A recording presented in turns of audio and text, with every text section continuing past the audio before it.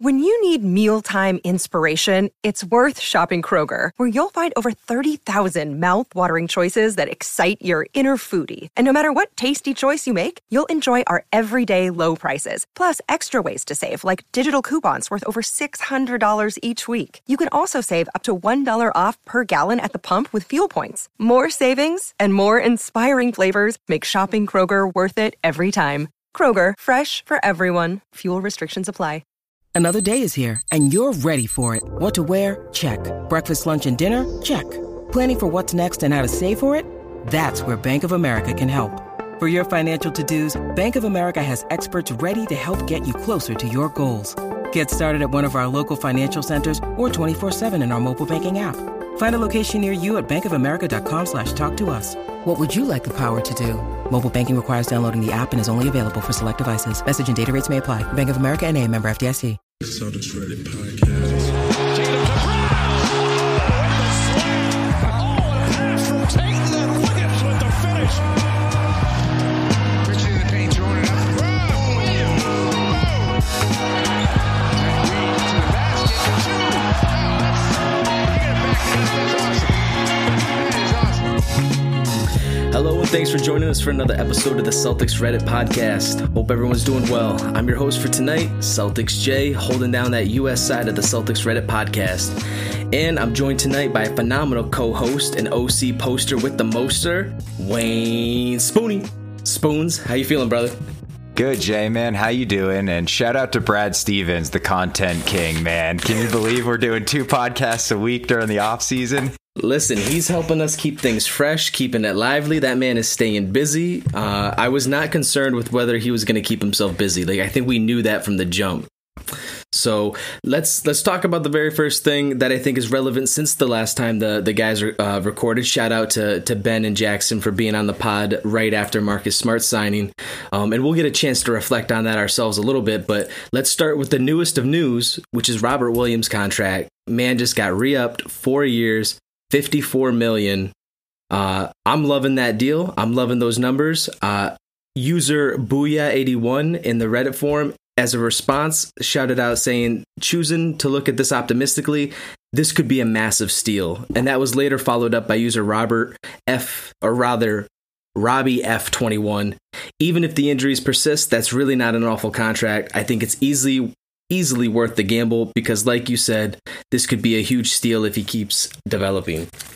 So I'm a big fan of this for a multitude of reasons, not even the least of which being the numbers. I think it's a nice number for Rob, given what he's shown so far, given some of the risks, health-wise, injury-wise. I agree with both of these commenters and folks in the sub, as well as many others who are saying, given this guy's potential and what he's shown us both in regular season glimpses and what we saw as a glimpse in that playoff series against the Nets, this guy's got the potential to be elite. He's got the potential to be elite.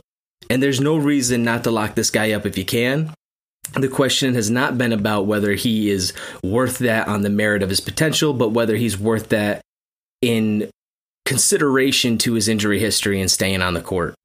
So I'm liking the number. I think, like both of these commenters are kind of insinuating as well, regardless of whether he does maintain that health, this number I think is soft enough on the cap. I think it's only around 10%. I saw some other posters putting up in the sub. Almost it's only exactly. about 10% of the cap. That's a tradable contract if all comes down to, because the potential is not going away. And he's only, 23, 24? 23, I think. Yeah. He might have turned 24, but. So this guy's going to be just diving into his prime by the time this contract's up. So year 1, year 2 of this contract, if things aren't working out, there's going to be a team willing to take a swing on a guy like this, unless there's just like a cataclysmic injury, right? Like he has just a devastating leg injury or something, and that really calls into question a bunch of stuff.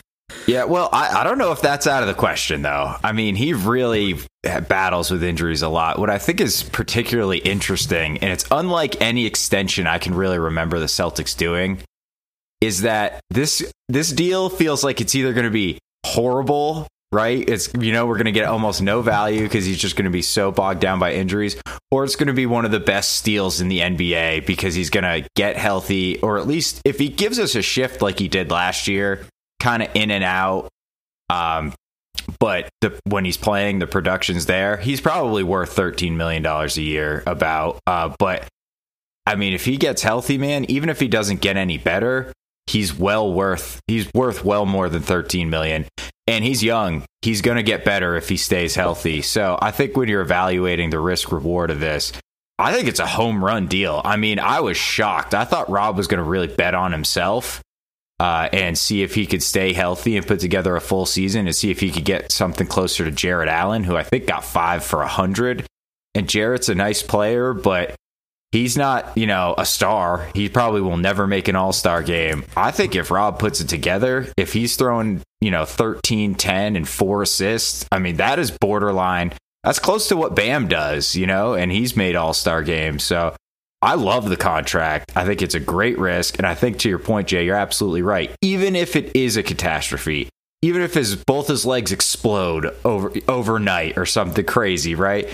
We can call up Oklahoma City and dump it, or somebody will take a risk, take a chance on, maybe we can rehab this guy. We're getting a couple seconds to take him into our cap space and see what we got. So I mean, Brad is almost undefeated this offseason, in my opinion. This is a great deal.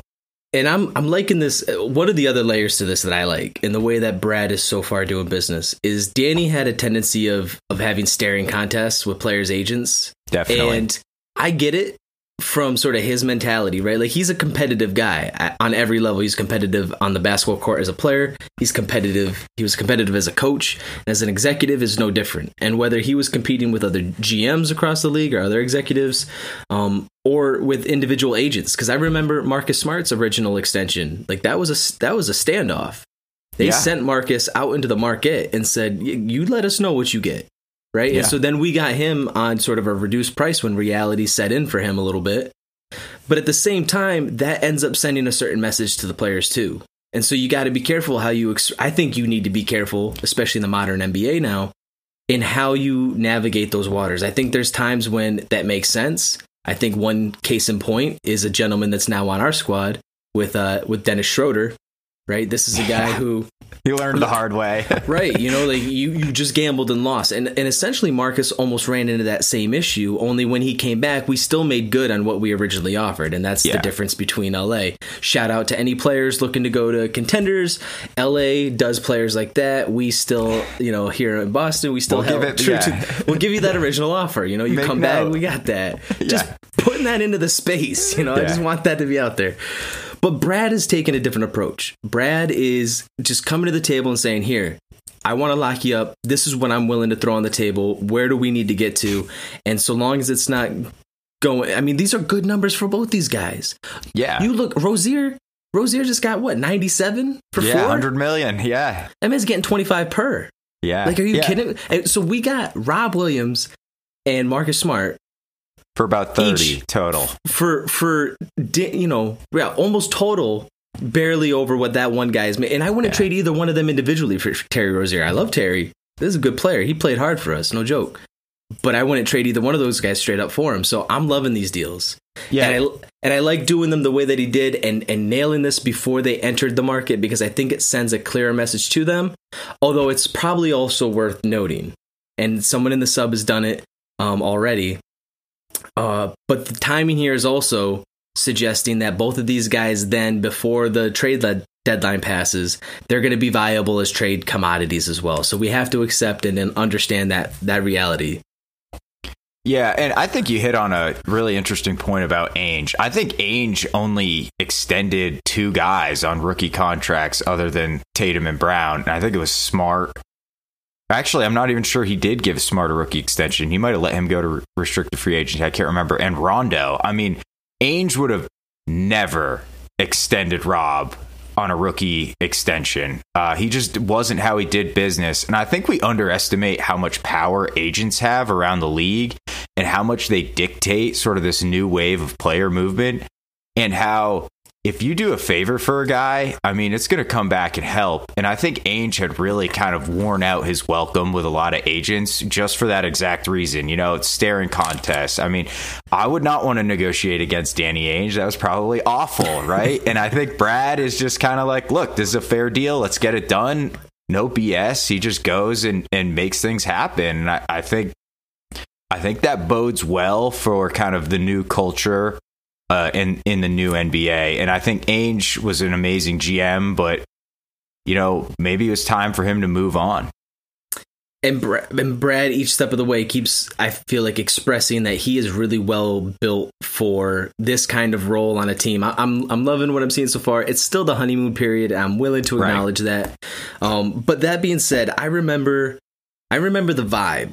Right. So in full transparency, as far as my fanhood with the Celtics, it is completely emotionally based. I'm like the Slumdog Millionaire for Celtic fandom, where like everything I know and can recall about the Celtics is attached to emotional memories throughout my life. Right. Yeah. So I remember the vibe when we re-signed Marcus. And it's like you said, we kind of sent him out into the marketplace and said, you let us know what you come back with, because we're giving you this number and that's where we're at. And you're feeling like you should be at this number and we're just not feeling that. And he came back, but there was still kind of there was like a little bit of an edge to it, right? And like right now we've got Brad using edge and grit in these positive ways, but then that edginess was coming from Smart in like a defensive way. Like Marcus Smart's a guy that wants to feel wanted. Yeah, because he gives so much of himself on the court. Yeah. So the fact that we handled this before it got back to that point, Marcus released or had a quote come out. And so he said, quote, "There's nowhere else I'd rather play and no other fans I'd rather play in front of. I love Boston and Boston loves me. We had some great moments and success in my time here, but there's more to accomplish." End quote. Goosebumps, baby. Warm and fuzzies Goosebumps. all over, yeah. And like you only tap into that kind of Marcus energy, like genuine, when you take care of this thing before you have the opportunity to sort of like push him out into the market and say, come back and we'll either match the best you can get, or it's saying, no, we want you here. We want you as our starting point guard. We want this to be your time to finally shine. Like, it just feels like giving him a vote of confidence that a player like him that's so emotionally driven, I just feel like it sets him up for a really great opportunity to exploit and demonstrate that, as I'm going to try to argue here, he will be the third star on a championship winning team, or at least championship competing team. Are we moving into that portion of the show? We got to get into this, baby. I'm ready to go. No, I've got some. I'm good. Just to set the table a little bit, I just want it on the record. I absolutely love Marcus Smart. I absolutely love the extension, but I do completely disagree that he can be your third sort of star on a championship team. Jay, please, the floor is yours. I just wanted that to be known. Lil Red 13, the Hive is under attack, but Celtics Jay is here to defend the Hive. All right. So, listen, a couple of folks have come out in the last couple of weeks and actually spoke a little bit to this. There's been some posters that have gotten into it. A lot of people are reflecting on Marcus in comparison to some other players. I want to look at 3 particular cases specifically that are relatively recent, because I think we get a distorted image in our head of what that third star is and the role that they play on a championship winning team. I think when we reflect backwards, if we had looked just last year at the Milwaukee Bucks and asked the question seriously and earnestly of each other, is Drew Holiday the game changing third star for the Milwaukee Bucks that's going to take them over the edge? Like, you might have been like, maybe, right? But he's a not huge upgrade on Bledsoe. I mean, huge upgrade on Bledsoe, sure. But like, no one was saying, oh, this is the difference maker. This is like adding, James Harden to Kyrie and KD. No one was talking like that same kind of dynamic, right? So I looked at 3 particular cases of third stars on championship winning teams. And one of them was, in fact, Drew Holiday, right? So last year, Drew Holiday, all right, 17.7 points on 39% 3-point shooting, 50% field goal shooting, about 2.3 free throws, 78% free throw percentage, 4.5 boards, 6 assists, 1.5 steals, half a block, 2 turnovers. All right. So in comparison to Smart, who wasn't playing, the same kind of role, right? Dude was bouncing all over the place. But 13 points to the 17, right? 39.8% field goal percentage. That's bad. That's bad, right? So he's not. That's bad. And he's not as efficient, like getting to and finishing at the rim as Drew Holiday has demonstrated to be. He's not. Significantly lesser as a 3-point shooter, right? But rebounds, 3.5 rebounds, 5.7 assists, 1.5 steals, half a block, and then a true shooting percentage of like 53.9, which, you know, his free throw percentage helps a lot for his true shooting percentage, it would seem like. And because he's a big mixture of his shots are threes, which really Right. helps. Even if you shoot him at 33%, that's equivalent to a 2 at 50%. So that Here's helps what his I true want to shooting. point out, though, and this is what I think is the most supportive to my vibe on this. I know where you're going already. Please. Look at the playoff numbers Yeah, and how they changed. Because his role changed. His role changed, and he went from being the third or fourth option to essentially being the second option, right? And so, as that second option, the only other guy really being effective in any game, you know, save for Jason Tatum, 17.8 points a game on 43.9% shooting. So still not like up towards that 50, but That's much more fine respectable. for a guard. That's fine for a guard. 3-point percentage up to 37%. Free throws go up to 4.2. Free throw percentage came down a little bit, so that was back at 71.5. Rebounds, sample. yep. Rebounds went back up to 4.5. Assists went up to 6. Steals at 1.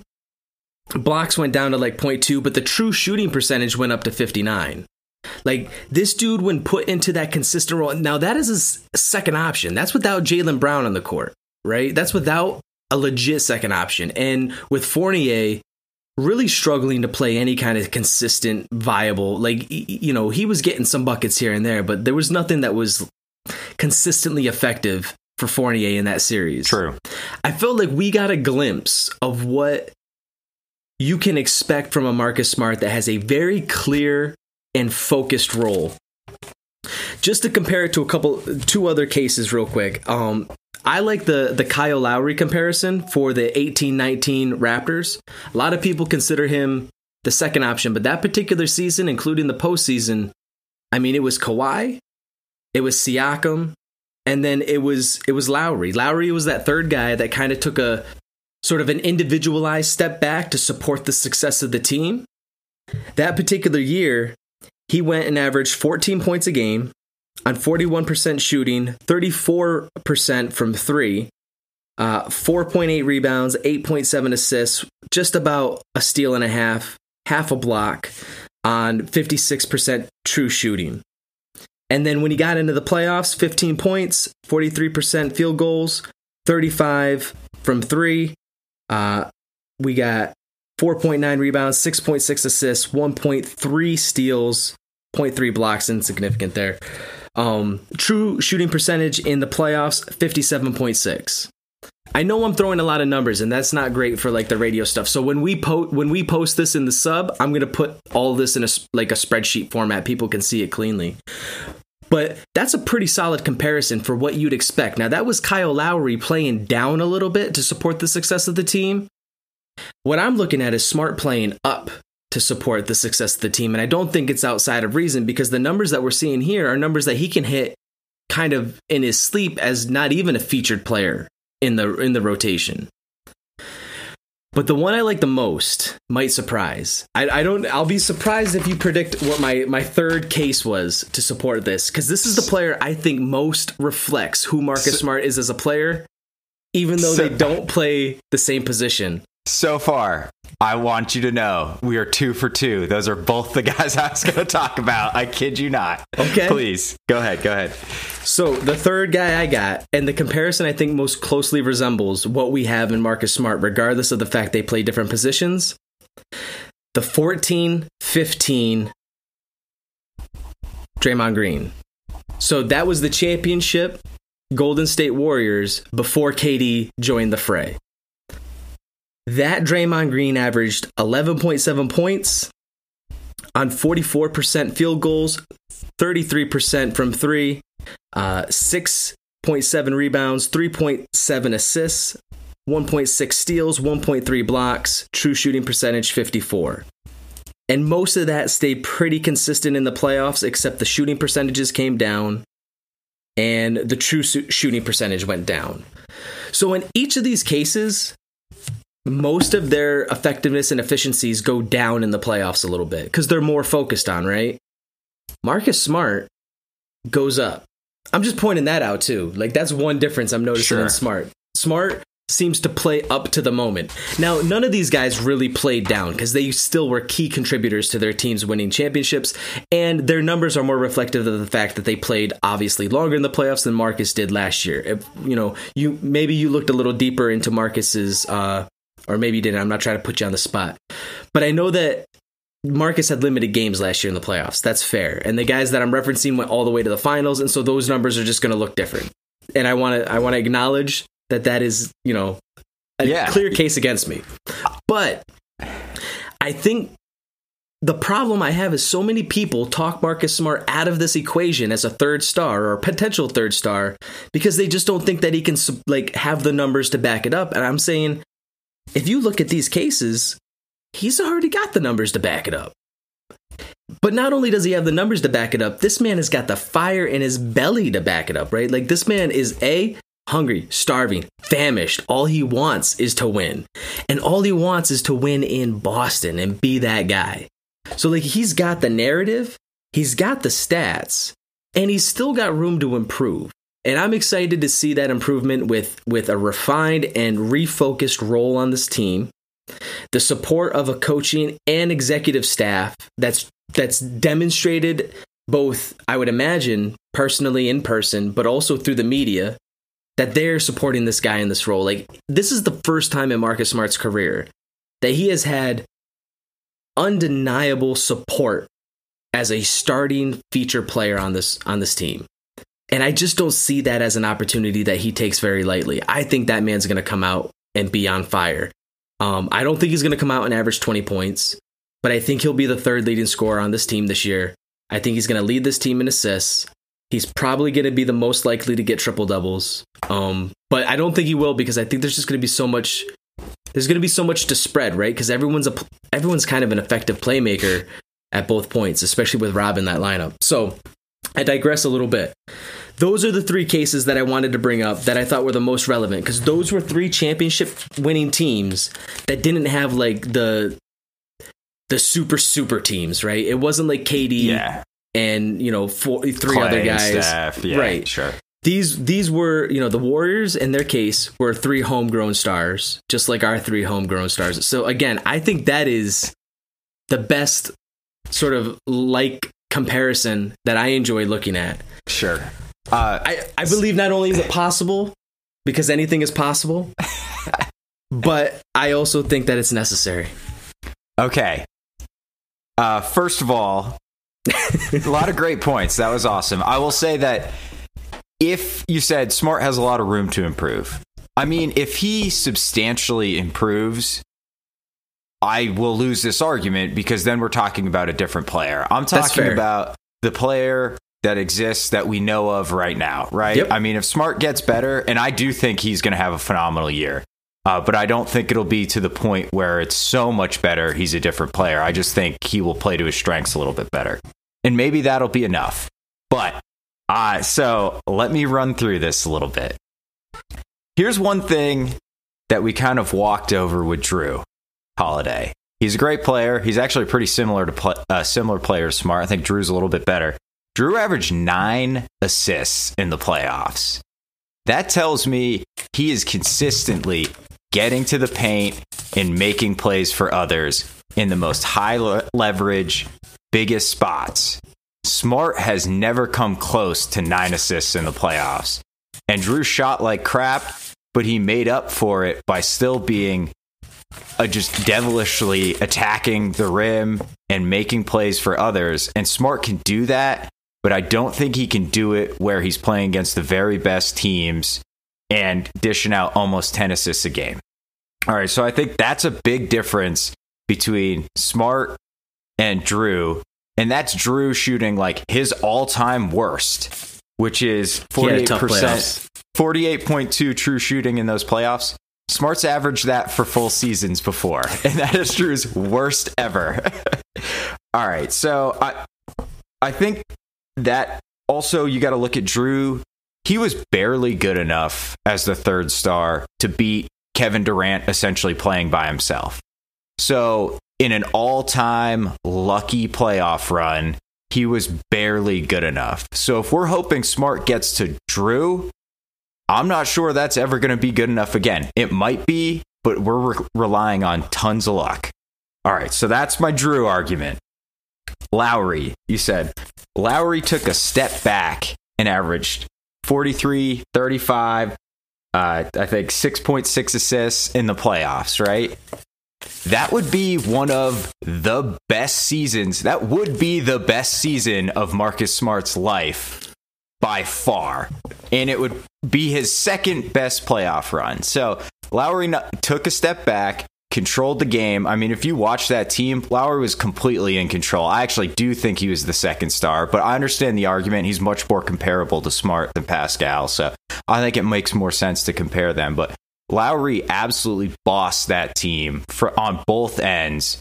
And if Smart can get to Lowry taking his foot off the gas level, it's still better than he's ever been. So, and he may get there. But I just think Lowry's a better player. And Lowry was not that good when he was Smart's age. So there's absolutely a chance he can get there. But if we're looking at Smart from last season and the season before, I think that version of Lowry is just better, flat out. And I don't think I just don't think Smart's at that level. So that's why I don't think he could be the third star. So, and the Draymond thing, Smart's a better offensive player than Draymond, absolutely no doubt. But Draymond is probably, if not one of the most unique defensive players ever. Smart's an amazing defensive player, first team all defense. He is not a rim protector. Draymond is so switchable, which is super valuable, but he also protects the rim. You know what I just heard you say? What's Draymond that? is 4 inches taller than Marcus Smart. That's all I just heard. That's a big 4 inches. That's like two positions. That's the difference between Smart guarding up a guy who's 6'8" and Smart being able to consistently protect the rim and not have to play with a center. And that is what that team did. I mean, that was the death lineup with Draymond at center and Harrison Barnes and Clay, Steph, and Iguodala. I mean, if you replace Smart with Draymond, they cannot run that lineup because Correct. They do not have a center. They don't have a rim protector. So I don't think Draymond, first of all, is one of the most unique and weirdest players ever. He would be useless if he wasn't playing with Clay and Steph. Correct. But their particular skills made him that valuable. So I'm not sure he's a useful comparison when we're talking about Smart being our third star. Here's where I think you just helped me out, though. Right? Okay. Because what are we pointing out with each of these cases here? That there's something unique about each of these guys during that championship run that those teams had, where either one of those guys was taking a step back, one of those guys was providing this very unique and specialized dynamic to what their team needed in order to be successful. I mean, that's the other piece that we're forgetting here, is that we're not talking about Marcus Smart in a vacuum. We're talking about Marcus Smart in this lineup with the Jays, with Rob Williams, hoping he's healthy, with Horford and Schroeder coming off the bench, right? With an upcoming Nesmith out ready to snipe from behind the 3-point line. You know, we don't need a third 20-point scorer. We don't need, him to be either the Kyrie to Harden and Durant, or the Draymond to Clay and Steph, right? Marcus Smart's got two very unique superstars, because I consider both the Jays to be...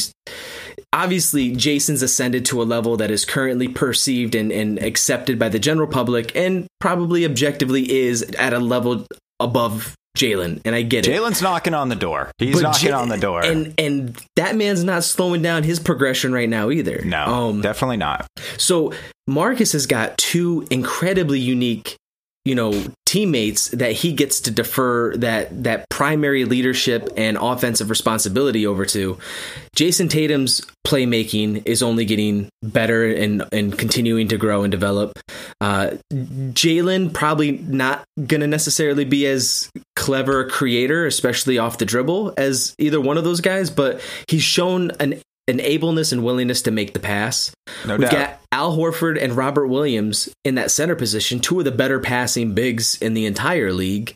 This is a unique roster that requires a unique point guard. And just as Draymond Green is a very unique point forward for that Warriors team, I think Marcus Smart is that really unique point guard that this team has kind of needed, but always kind of just, in the interest of getting star power in Boston, we've kind of stifled Marcus's ability to lock himself into that role. Because that's the other thing that those other point guard comparisons have over him too, is they've spent their entire careers being the primary facilitators and ball handlers on their squads.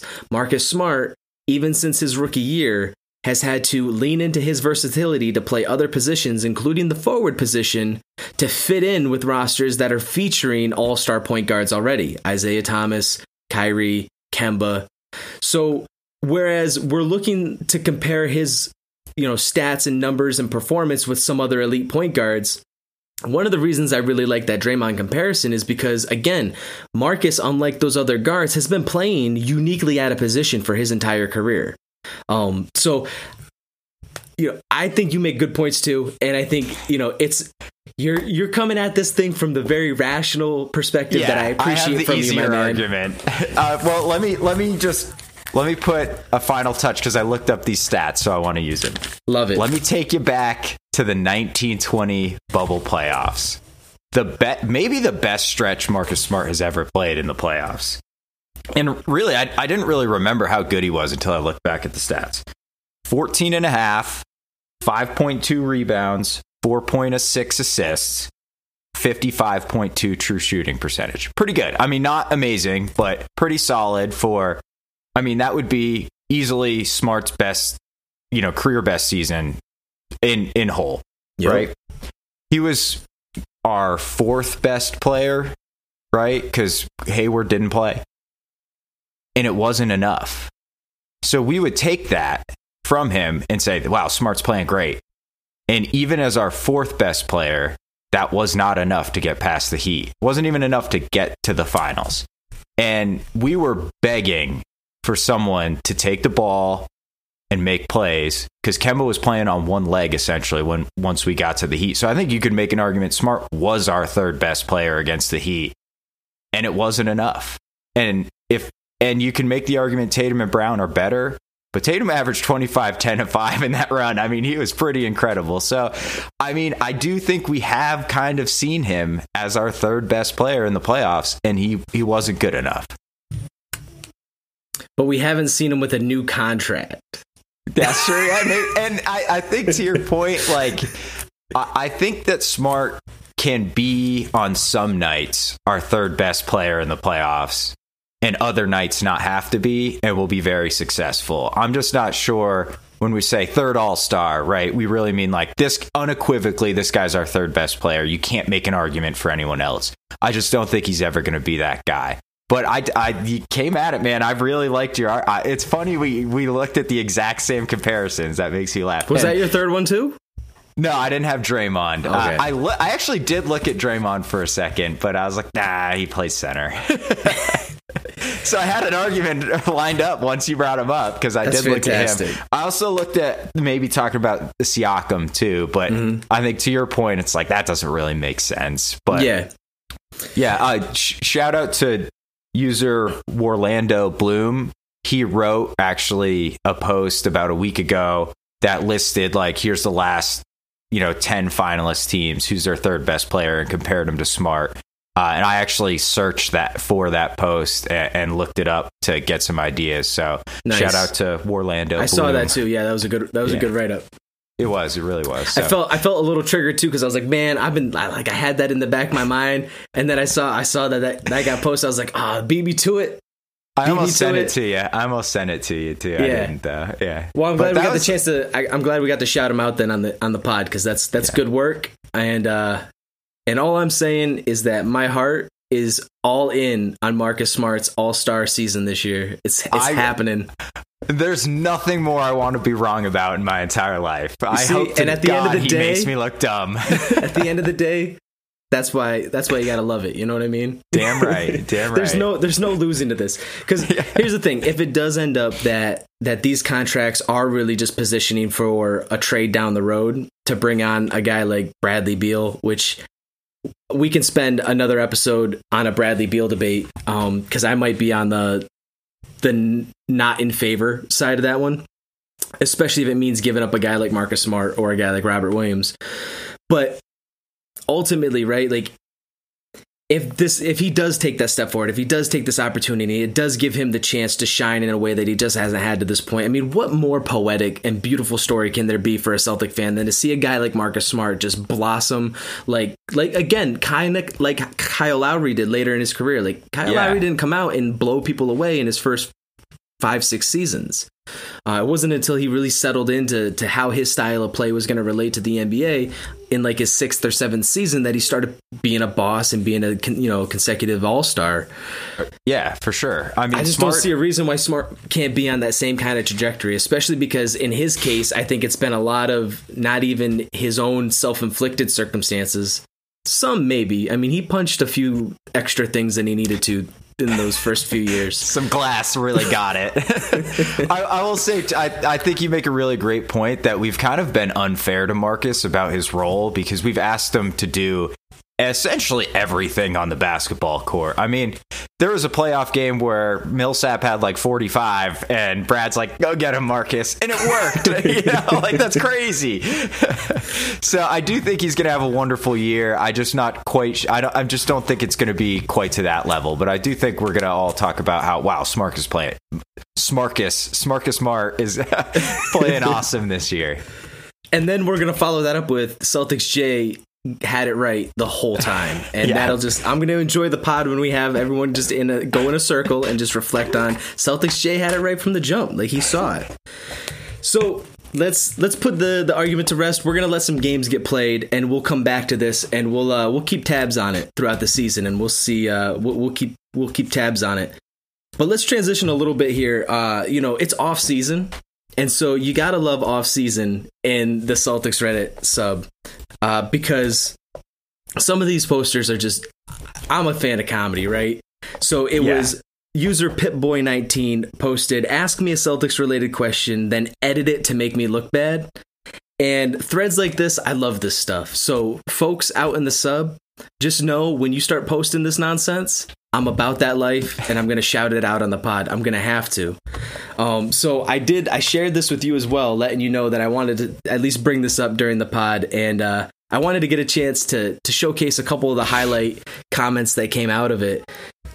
Let's kind of go back and forth on this. Sure. What's one that stood out for you as far as, so the premise here is folks are asking Pipboy19 a question. He's giving a thoughtful, rational response to it. Yeah. But then the original commenter is going back, changing their question to make it ridiculous. Make him look stupid. Yeah. And there was some fire that came out. So what's one that stood out to you, Spoons? All right. So this one isn't a funny one. This is actually a comment down one of the threads a little bit, but it was like exactly how I was feeling when I was reading this. And it's User X Aguilar 95 says, I joined this thread knowing damn well what the purpose of it was, but my jaw still dropped when I saw this. Had to remind myself. And reading through these, some of these I was like, oh my God, what does this guy think? Right. Okay. Yeah. It got edited. Chill out, man.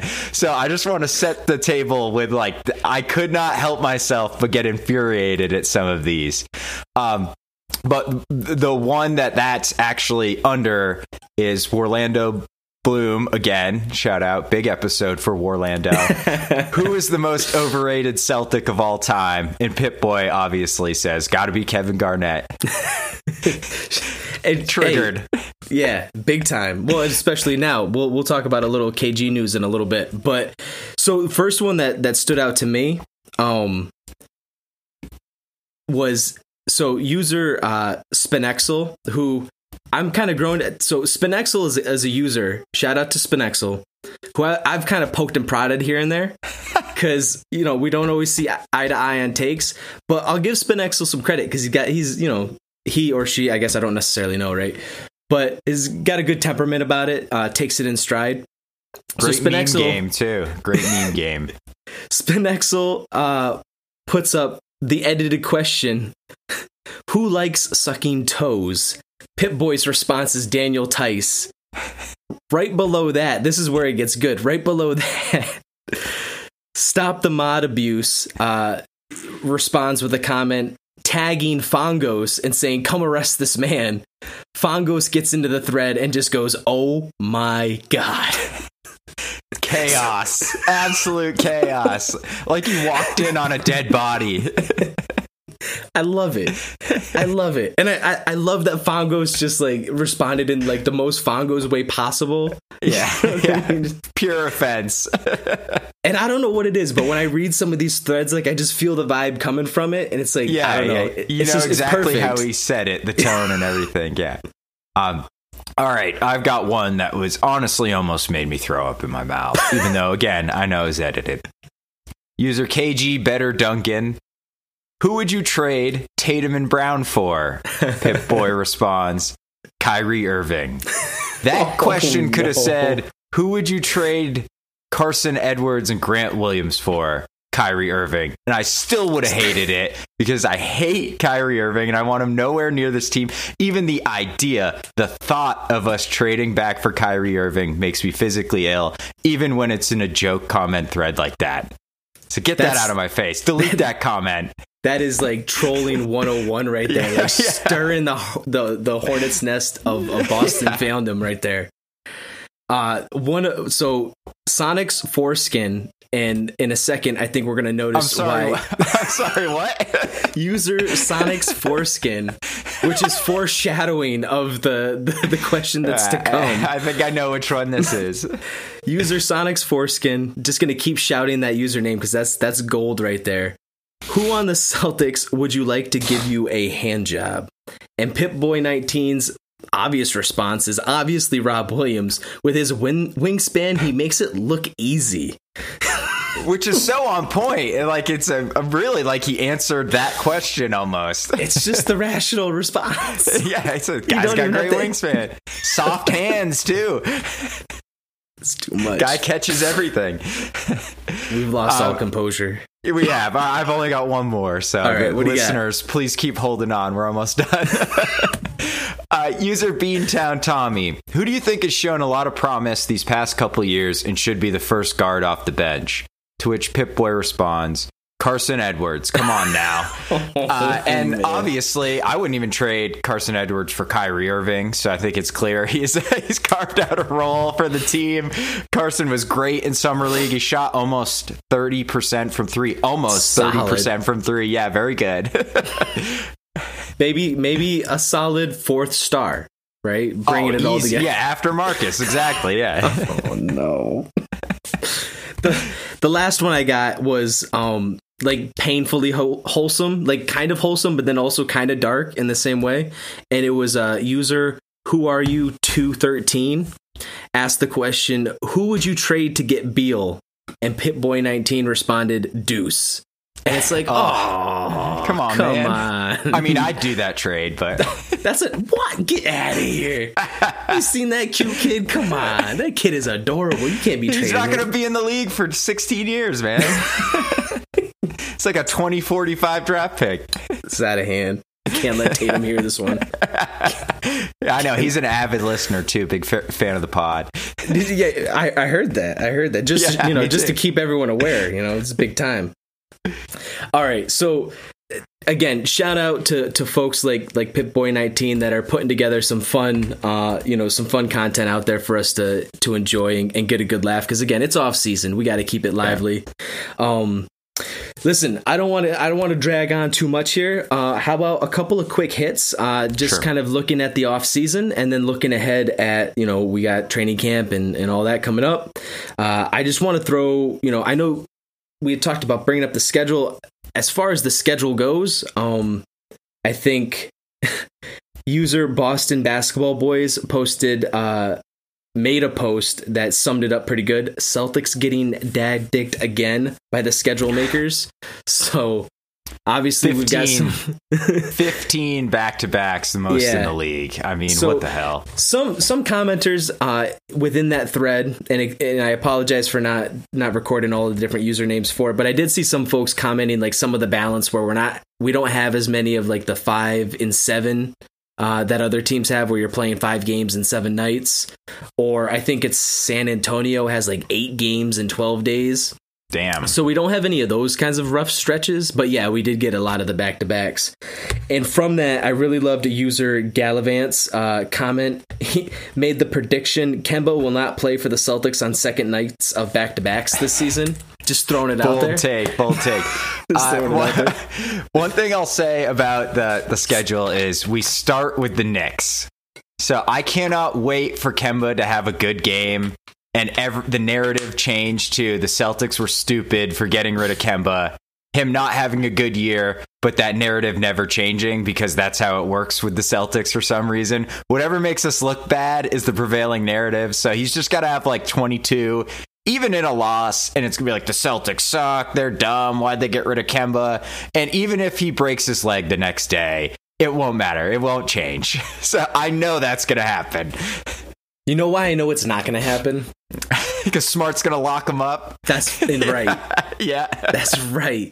All right. Because Marcus Smart's going to say, this is my spot now. He's not going to get shown up on day 1 on the job by the guy that he just replaced. Get out of here. A lot of switching, though. We switch a lot. Well, we'll see if we do this year with Ime. That's good. Listen, that game is going to be a blast, though. It's going to be fun. I'm looking forward. It's going to be a fun great matchup. Opener. And all joking aside, I'd love to see Kemba have a good game. I really would. Too. Me too. I'm not mad at dude. I just think that we're a better team without him on the squad. I hope he averages 35 and they go 0-82. Perfect. That sounds lovely. I love that. The only date on the schedule that really stands out to me, I'm not a big like schedule projector. I'm not either. But there's one day, and I said we were going to get to this, that's standing out, and it's March 13th. Do you know why? Come on. Oh, KG retirement ceremony. Yeah, hang him in the rafters. Anything is possible. We're going to have to start throwing emojis on the back of our jerseys instead of numbers soon here. But I mean, KG's a legend. I think he completely deserves it. I wish I could be in the house for that. So who do you, as best as you can, try to predict who's going to like give the speech for him? I think it'll be Pierce. You think it'll be Pierce? Yeah. Didn't they? I mean, Pierce is having KG do his Hall of Fame, right? Is he? I didn't hear that. Yeah, yet. I think KG is. That's a bold choice. Yeah, I know, right? That's a bold choice. So I think it'll be Pierce. Yeah, I think they're still really tight. How about you? All right. I thought he might bring Rondo. Maybe just because him and Doe, like, first of all, I love how he calls him Doe. Because like KG saying Doe, there's something about that just sounds like the realest shit in the world. He's the coolest dude on the fucking planet, man. like when you got KG calling you abbreviated, you know, like that's when you know you've made it to a certain. Like, oh, for sure. Rondo's career went to another level when KG just started referring to him as Doe. He immediately started turning into playoff Rondo. So over under on whether or not Ray Allen's going to show up and be present for this. Under. I don't think he will. I don't think he'll be there. I hope he does, right? I hated Ray when he went to the Heat, but those wounds have healed. It was a while ago, so I hope he comes out. Why not? That would be poetic. Yeah. But you know what? Paul and KG aren't guys that seem real keen on poetry. I don't know. I could be wrong. I don't think so either. I could be wrong. I don't think so, yeah. I don't, you know. So I think that's going to be an exciting night. That's going to be a lot of feels, a lot of vibes. It's going to be nice to tap back into some of that 2008 energy that obviously everyone is fiending for again. I'm looking ahead at this upcoming season, and my cuppeth overflow with optimism right now. I just can't help myself. I mean, same. I'm unapologetically optimistic, but I talk myself into this just like this every year. I talked myself into believing Jeff Teague and Tristan Thompson were going to be difference makers in a really significant way last year. So listen, to listeners out there, I just want it to be known, I'm not coming on this podcast to talk to y'all and try to give you like the world's best take on a thing. I'm just trying to be that unapologetic, passionate fan that's just being real about how I'm feeling about this team. Because I think ultimately, like, that's what we're in this for, right? Like, it's not about whether you're right or wrong in every given take. Like, you're not going to be, because ultimately we don't know these guys personally. We don't know the coaches personally. Like, we're not attached in that way. We're not like one of these name brand news dynamics that are getting all the press passes. Not to say that we shouldn't get them, just put it out there. Hit us up, PR team. But like, we're the Celtics podcast, like speakeasy. We got that different vibe. We're not coming at it super formal. We're trying to give something that's got some polish, at least a little bit, but not so much so that we're not willing to just be passionate and over, and just be supportive of the team. Like, we can be critical at times, but not at the expense of being in love with the organization, save for if the organization was, obviously part of some kind of nonsense, right? Like, the teams in the 90s were really tough to root for at different times. Fortunately, I was young enough to not really know the difference and how players are getting treated and how, fans are getting treated and all that kind of stuff. Like, I was too young during the early 90s to really pick up on any of that stuff. But I've been, as a young adult and a maturing adult, grown to appreciate the Celtics organization and how they put together this team, even during those Danny Ainge years where I wasn't always a fan of how he treated players and agents, but I got it. Like, it at least made sense and there was some consistency. It's not like he treated people differently. Like, he treated everyone kind of the same as far as that goes. But I like the vibe that we got. I like that we seem to be really player focused. And emphasizing culture and community over all else and letting that speak for itself out on the court. I think guys like Al Horford and Marcus Smart and Jaylen Brown really exemplify that. And so having guys like that on the squad to support guys like Tatum, I just think it is a beautiful thing to be a part of. I'm excited and proud as a fan. So I'm looking forward to what's next. And, hopefully going into preseason, we'll have a whole lot of hype videos. Timmy, get to work. Yeah, right. Being a fan's supposed to be fun, right? It's not super fun to be negative and mad about the team all the time. And the second it stops being fun, you should probably stop following the team. So give it a break for at least a minute. Give it a little bit of break until we trade for Beal or something, right? See, Deuce that's for what Beal, who says no. All right, that's all the time we're going to have for tonight. Listen, really appreciate all those folks that are taking the time out to join us for the podcast. It's really helpful if you take a minute and follow us or subscribe, get linked up for the updates when shows are getting posted. Do have an eye out on Timmy's YouTube channel where we are currently posting these shows in a video format as well. We're coming up in the world. We're rising. It's happening. That's right. Championship season for the Celtics and the Celtics Reddit podcast. It is happening. It starts now, and we're all in this together.